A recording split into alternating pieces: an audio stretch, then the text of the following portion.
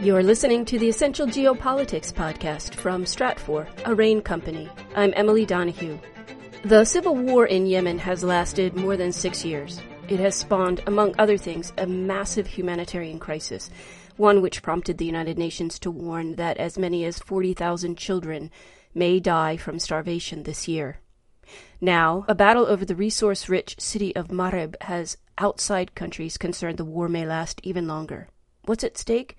Ryan Bohl is here with guidance. He's Stratfor's Middle East and North Africa analyst at RANE. Welcome, Ryan. Thanks for having me, Emily. It's no secret that Yemen is a complicated civil war. Can you remind us who the main actors are and what have they been trying to accomplish? So we'll take a step back and look at the primary, both internal and external actors in the Yemeni civil war. At its core, the Yemeni civil war is a struggle by the Houthi movement against the internationally backed government of President Mansour Hadi. This is the simplest way to break down the civil war, but it's certainly not the whole story. The Houthis are a religious militant movement with associations with the Shia Islam. Their beliefs are not very common outside of Yemen, and they're based in the north. President Mansour Hadi, on the other hand, is what remains of the unified Yemeni government that was very much upended by the Arab Spring in 2011. Those events eventually caused power struggles and resignations that allowed the Houthi movement to go from being a splinter movement inside of a single province, Sa'ada, north of the capital city Sana'a, into an actual militant movement able to take and hold territory across the whole of the north. So we have that one layer there. The next layers, however, include the Houthis' association with Iran and factoring into Iran's regional strategy. The Houthis are not exactly what we would call an Iranian proxy, the way that Hezbollah in Lebanon is. Rather, they are an ally who act on behalf of Iran when it suits Houthis' interests. That, in turn, has spurred concern from Saudi Arabia, Iran's rival, that's trying to roll back Houthi power and make them no longer a threat on Saudi Arabia's southern border. So we have the international dimensions of this conflict as well, with the Saudis backing the Hadi government, the Iranians backing the Houthis, and the United States and Europeans trying to find a resolution to the civil war that alleviates the humanitarian crisis and assuages some of Saudi Arabia's security concerns about the growth of the Houthi movement. So it's multi-layered. We have both the internal Yemeni struggle, the regional Iran versus Saudi Arabia struggle, and then the international movement to try to alleviate the humanitarian crisis there. So the Biden administration is no doubt going to differ from the previous administration. How might that change America's approach to Yemen? Well, the Biden administration is re-emphasizing human rights in American policy abroad, and they're starting with the biggest actions in regards to the Yemen conflict. The United States doesn't have a direct strategic interest in regards to whether or not the Houthis are rolled back to their old province or who is exactly in charge of Yemen, so long as the Red Sea remains open and counterterrorism operations are able to continue against groups like ISIS and Al-Qaeda that do have a presence in Yemen. So long as those two conditions are met, the Americans are able to work with whatever government is there. That's allowed them the leeway to push the Saudis to hold off on some of their bombing campaigns, to be more careful about the way that Saudis apply military pressure to the Houthis in an attempt to build up confidence amongst the Houthis as well as the Saudis towards getting peace talks.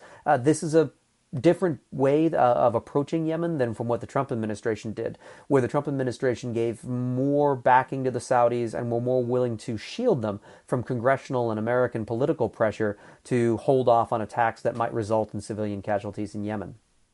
Ryan, at the beginning of this conversation, I mentioned the city of Marib. How does the ongoing Battle of Marib factor into the U.S. and Saudi Arabia strategies for Yemen? Right. So Marib is a central Yemeni city. It's been a front line throughout most of the civil war. It sits on most of Yemen's oil and gas reserves, which aren't big compared to Saudi Arabia, but they're substantial for Yemen. And this city is key to controlling some of the most vibrant economic resources in Yemen. It also controls a nearby dam that's important for agriculture throughout the whole country. The country is very water scarce. So the battle for Marib, as it's been going on recently since the beginning of February 2021, is a Houthi attempt to take ground, possibly even take the city itself and its dam and its energy reserves, in an attempt to build up leverage against the Saudis and on the Hadi government at what they expect to be negotiations.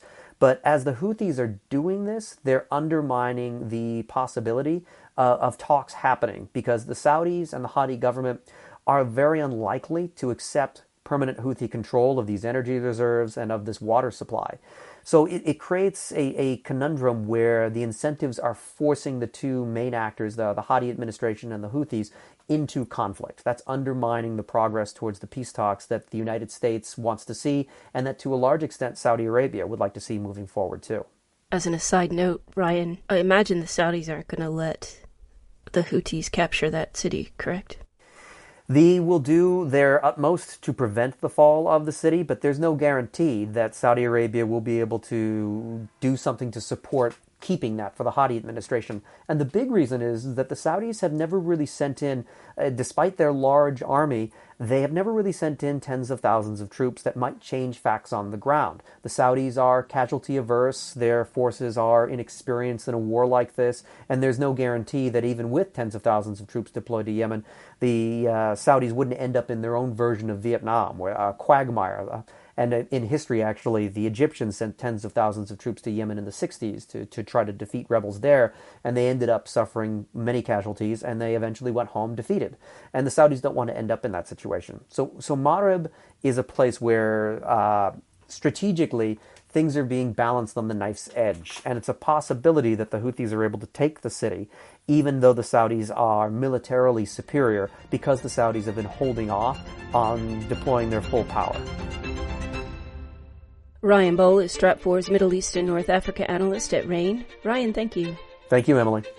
You can stay up to date on the geopolitics of the Yemen crisis and the larger Middle East and North Africa region with Stratfor Worldview. Sign up for our free newsletter. Details are at worldview.stratfor.com. That's worldview.stratfor.com. I'm Emily Donahue. Thank you for listening.